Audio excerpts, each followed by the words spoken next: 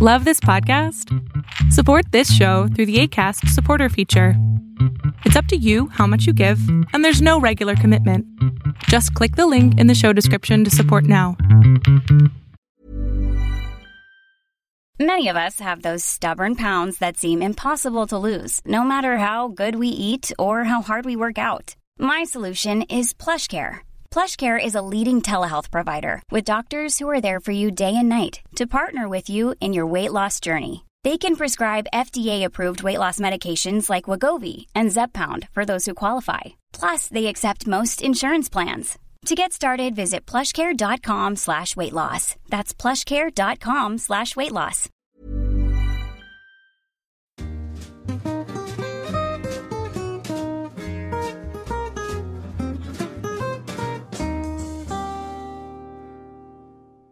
Hey everyone, what's up? My name is Andre and this is the Tennis and Bagels podcast.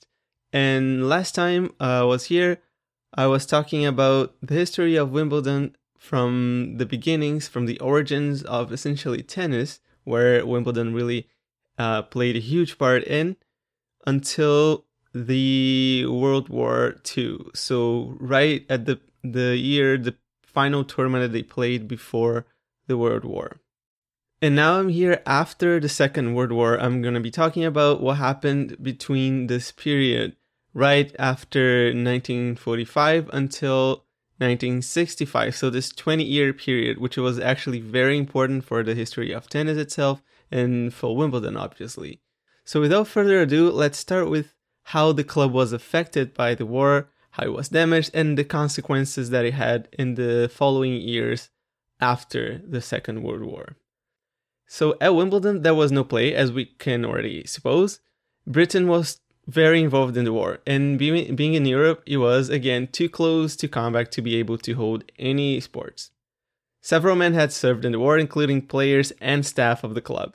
A total of 16 bombs fell on the property, including one on center court, which destroyed one of the corners, and 1,200 seats, and that damage would only be fully repaired many years later in 1949.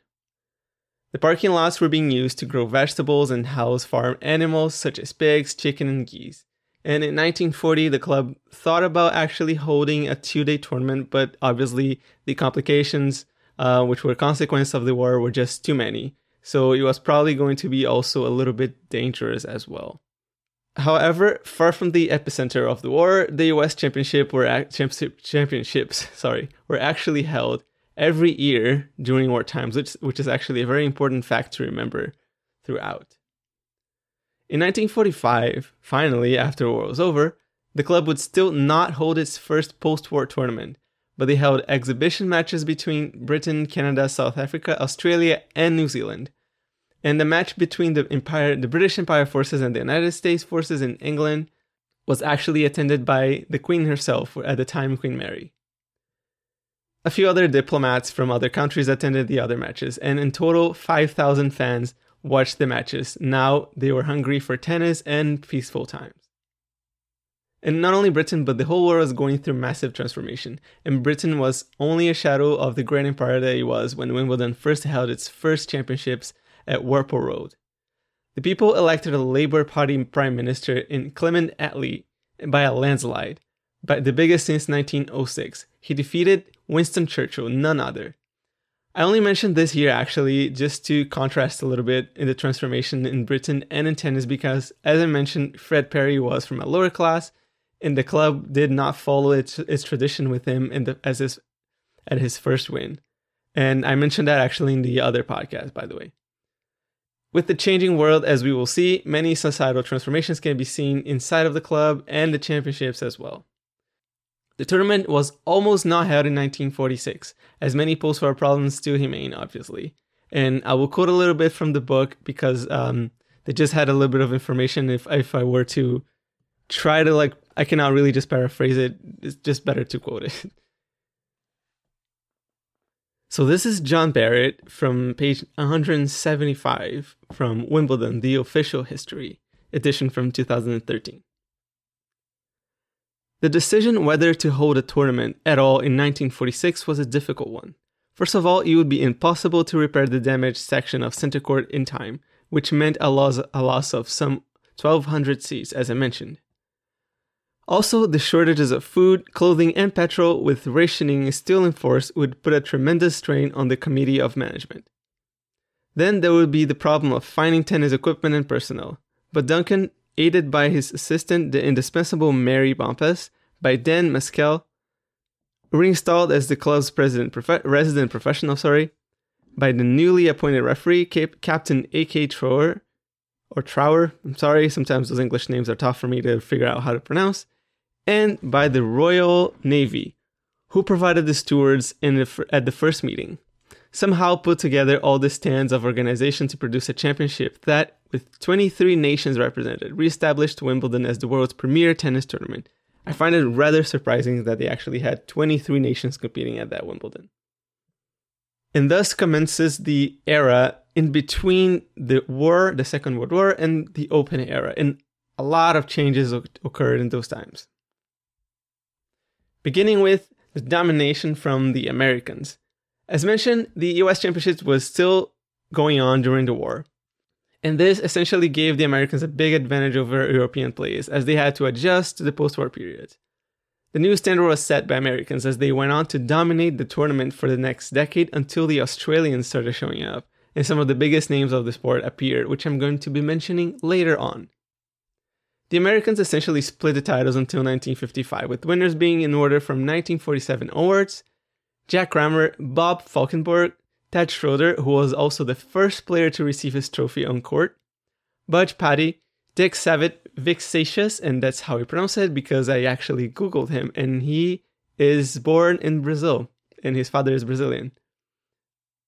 And I'm Brazilian, by the way, in case people wouldn't be listening to this podcast want to know. And the last one being Tony Trabert. They essentially, they all won one title only.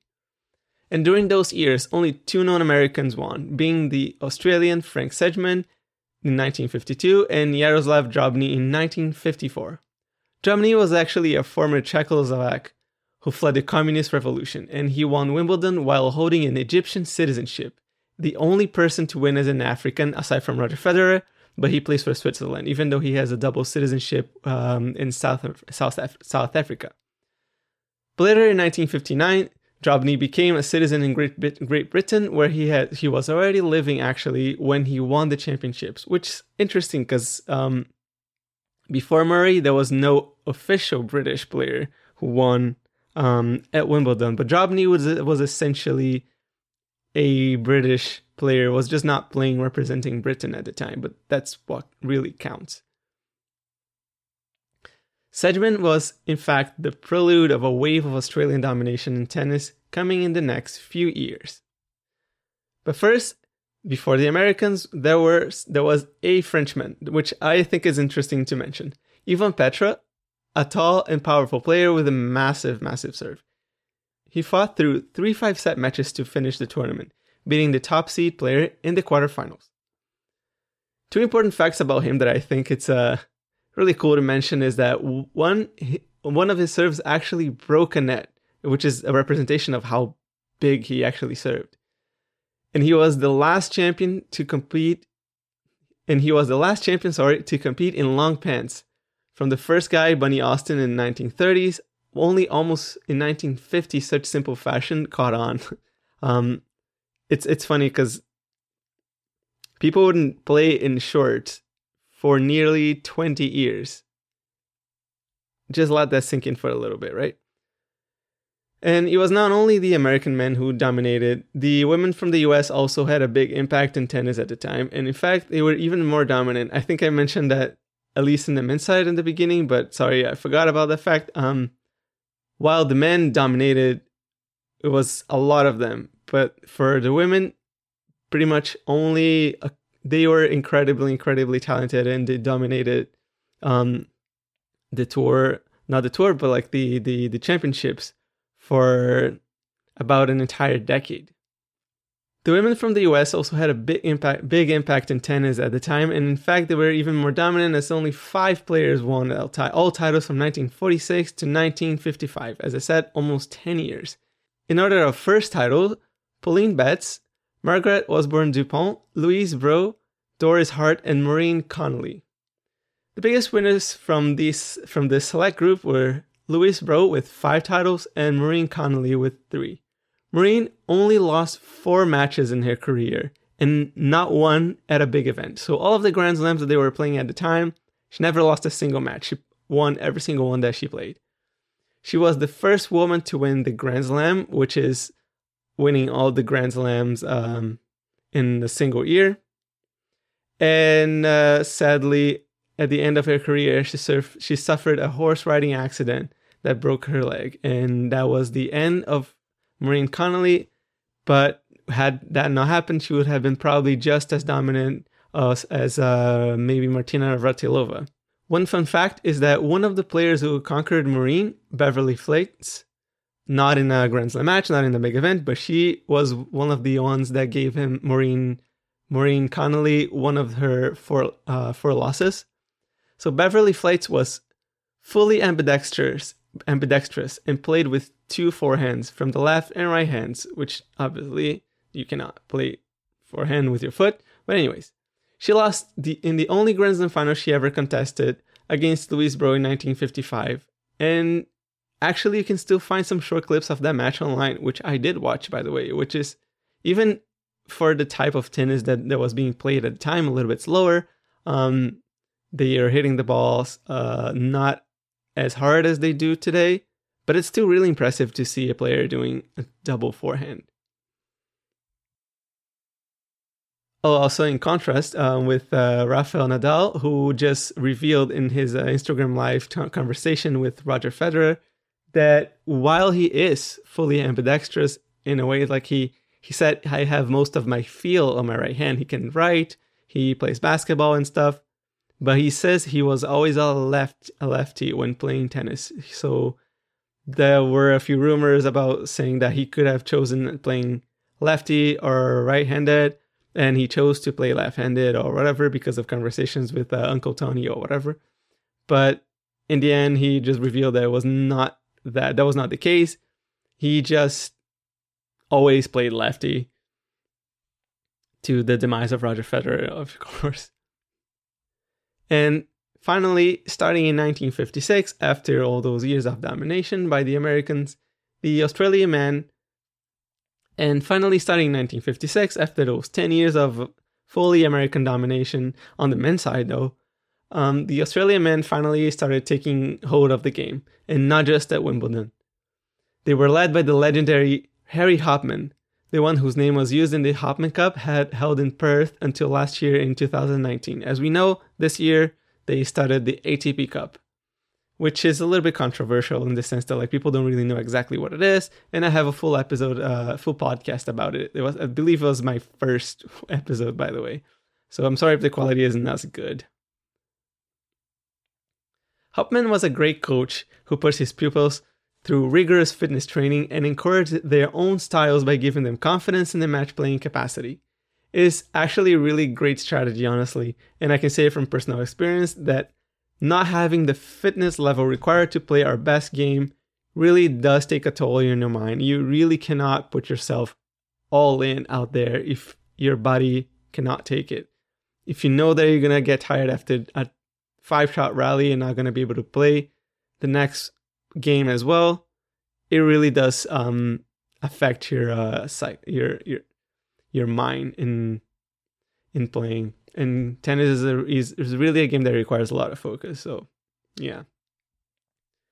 So the most important players at this era from the men's side were Lou Holt, Rod Laver, Roy Emerson, and Ken Rosewall. Even though a couple more actually ended up winning the tournament. I believe 2 more Americans, Alex Omido and Chuck McKinley.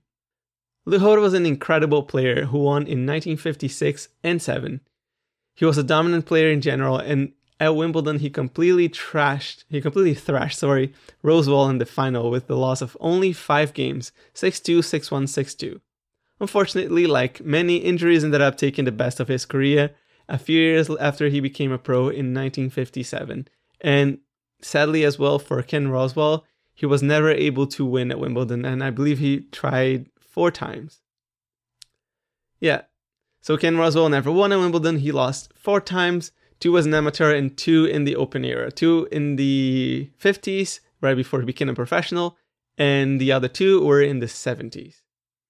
He was an exceptional player whose career spanned through 3 different decades in winning slams in the 50s, 60s, and 70s, even though Wimbledon wasn't one of them. His earliest in 1953, aged 18, and the last he was aged 37 in 1972. Just like Holt, he became a pro in 1956. And Ken Roswell actually tried to convince Holt to become a pro in 1956 as well, but he ended up just choosing that path a year after.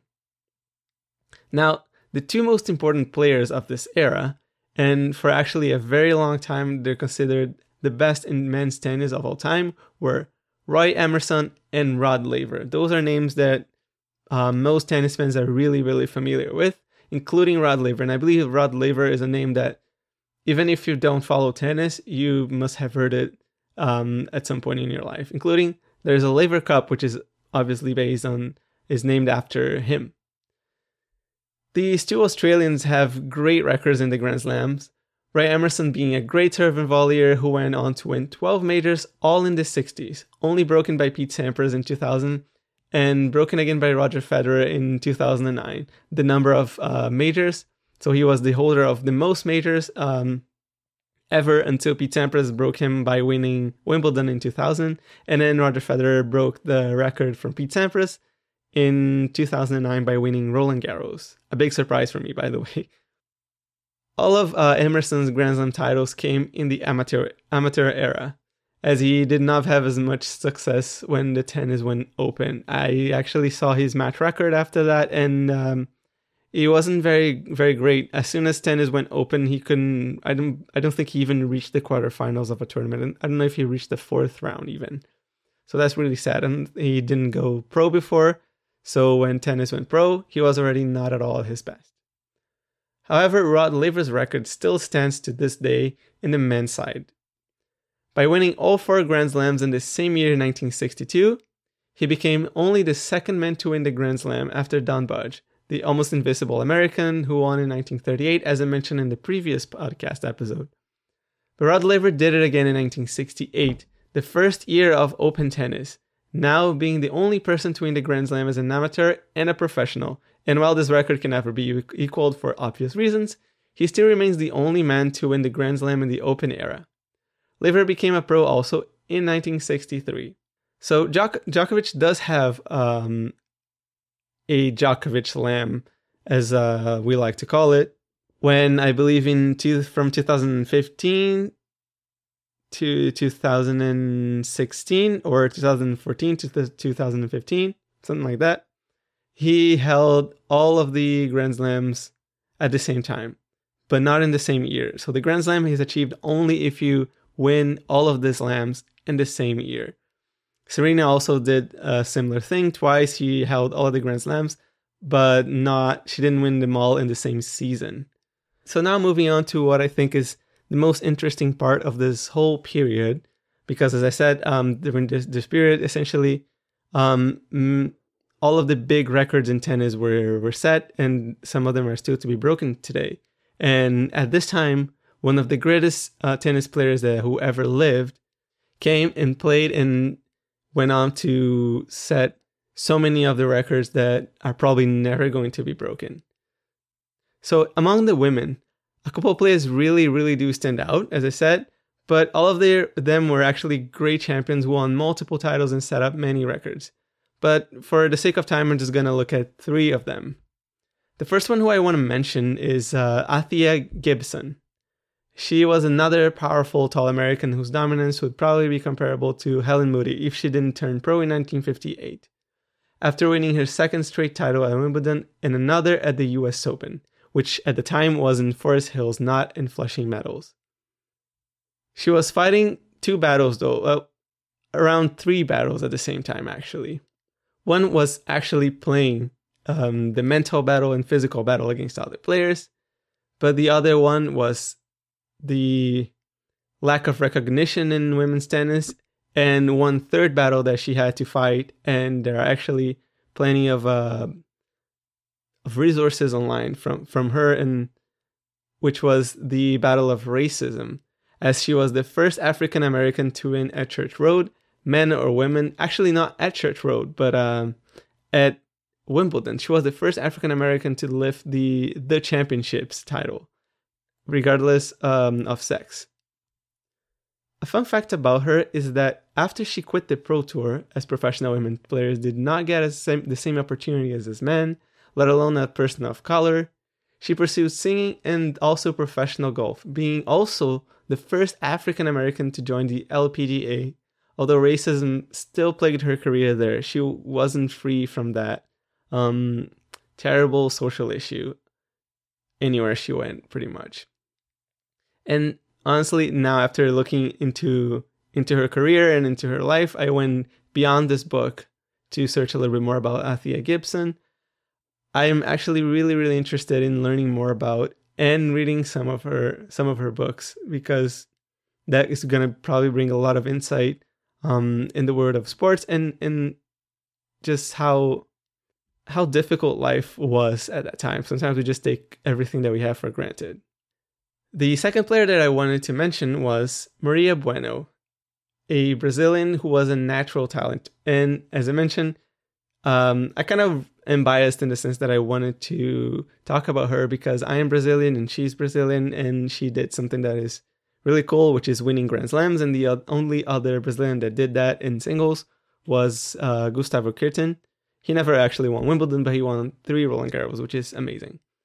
But I do want to talk about her because they mention her in the book, and John Barrett is actually really he really has a lot of praise for her game.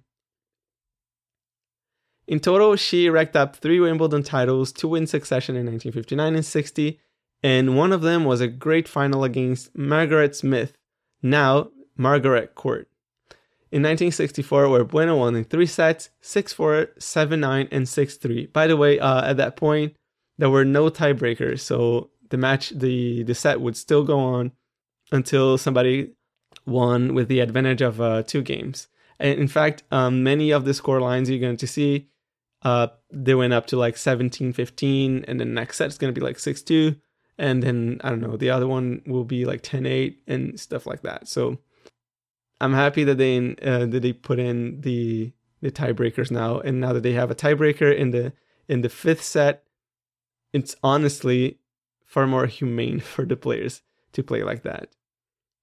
Maria Bueno was very well known for her extreme finesse and elegance, with Barrett, the author of the book I am reading for his podcast, calling her poetry in action. So I can actually only imagine her playing a game like Roger Federer's, but in the late 50s. And the last player that I wanted to mention, I actually already mentioned her name in the rivalry against Maria Bueno, is Margaret Court. Another great Australian, as we all know by now, is a player from Down Under who rewrote the history books and has records still to be broken, and actually unlikely all of them will be. So her records are just way too impressive. So I do believe that it's unlikely that people are actually going to break them. So just to give a bit of an idea, she's the winner of 24 singles Grand Slam titles, more than anyone in a woman amateur era or open era, although we actually are counting all of her titles from the amateur and from the Pro Tour. But it's still that's a lot, because the players ended up being somewhat the same in that period of time. For titles in the Open era, though only one in the Open era, Serena Williams does have the most, man or woman, standing at 23. Margaret Court also had 19 doubles titles and 19 more in mixed doubles, bringing her career Grand Slam tally to a total of 62 titles. And since nowadays we kind of don't see many players winning both in the doubles and the singles, and I believe that's probably because the sport is too demanding now. This record is probably going to remain unbroken forever and ever unless something major changes in the way that the score line the score system works in tennis.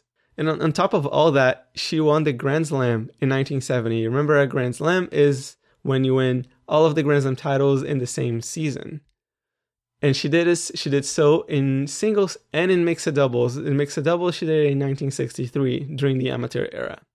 All of that winning can be understood essentially in this one statistic: 1,177 wins to 106 losses. Let me repeat that: 1,177 wins to 106 losses. That's a staggering 91.74% winning rate. It's really sad today that the controversies involving her are kind of like a stain to all of those records, with John McEnroe essentially tweeting once for Serena Williams to please win 2 more Grand Slams so that we can forget about Margaret Court, which is, I understand where he comes from, but I do think it's a tennis record that we should never really forget, because she was one of the great ones. She probably is the greatest player of all time, and there's no amount of rage and hatred that's gonna make that disappear. But now, just before I finish, there is a bonus player that I wanted to talk about, since the championships are a very, very British event. Angela Mortimer, who was the first British champion since Dorothy Round in 1937, and not only that year in 1961, Britain was guaranteed a champion, as Christine Truman, also from Britain, reached the final as well, the first all-British final since Mrs. Lambert Chambers won in 1914, a wait of 47 years. And all of that wait is, in fact, just about a little bit over half the wait that Britain had to wait until Andy Murray went on to win the title in 2013. That is honestly the biggest gap in Britain tennis ever. And I don't know if there's going to be a bigger gap than that. And to cap off this episode, as you may notice, many of those great players that I've mentioned started to move into professional tours earlier and earlier since the Second World War. We had Rod Laver, Ken Roswell, Lou Hode, who only played 2 championships, and Rod Laver as well played about just 2 championships, and Margaret Court, Althea Gibson. So that means that there was something out there, right? So it was actually only reasonable, since the players were becoming better and better and the sporting was getting to very high levels of popularity all across the globe. And the amateur status, in fact, meant that players could not get paid at all by playing tennis. So they would only get the accommodations and food. They wouldn't get any money from playing and practicing. They were not allowed. If they wanted to get paid, if they demonstrated any interest, they were already ruled out of amateur tours, and they weren't allowed to compete anymore in the Grand Slams. So as I said, this very strict rule, the need to pay the bills, and many other factors were about to trigger the biggest event in the history of tennis that would change the sport forever and lead us to where we are today, and that is the dawn of the Open era. But I will have to leave that for another episode, because I spent a lot of time in this book, and there's other stuff that I want to talk about. But the Open era is definitely a subject, and the whole part of the transition and what happened during the 70s and the late 60s and the 70s is a very, very interesting period, where not only open tennis began, but also the ATP Tour was established, and the rankings were established, and also the WTA Tour was established. And this actually ties in very well with the current discussion that players are having, and or the associations are having, since Roger Federer tweeted that he wanted to see the tours combined. I think I will. So there is like way too much history and way too many topics to cover. And if I were to essentially study all of that before bringing in a podcast for y'all, Firstly, this episode would only come out in June, and the second is that it would probably be 6 hours long. So I will have to finish it off right here. And that was the history of Wimbledon, from the origins of tennis to the dawn of the Open era. That's a lot of content and a lot of players, a lot of people that I haven't mentioned, a lot of history that I have to leave out. But I think I covered most of the most important points that related to Wimbledon and to the biggest champions that ever were in there and that ever actually went on to step on the sacred grass of Wimbledon. And here I am again making air quotes when nobody can see me since it's a voice-only medium. But in any case, I'll leave all that to another episode, another day. We'll announce when I intend to do an Open Era history podcast. And yeah, I'll see you next week. And I did break my promise again. I did not meet you guys on Wednesday, but I'm meeting you guys on Friday, very late night. So I apologize for that, but I am going to try my best to do a podcast maybe on Wednesday or Thursday, because there is some interesting events happening this week as well, which I wanna follow. So yeah, I'll see you all next week, and yeah, have a great weekend. Bye. Ever catch yourself eating the same flavorless dinner 3 days in a row? Dreaming of something better? Well, HelloFresh is your guilt-free dream come true, baby. It's me, Keke Palmer. Let's wake up those taste buds with hot, juicy pecan-crusted chicken or garlic butter shrimp scampi. Hello Fresh. Stop dreaming of all the delicious possibilities and dig in at HelloFresh.com. Let's get this dinner party started.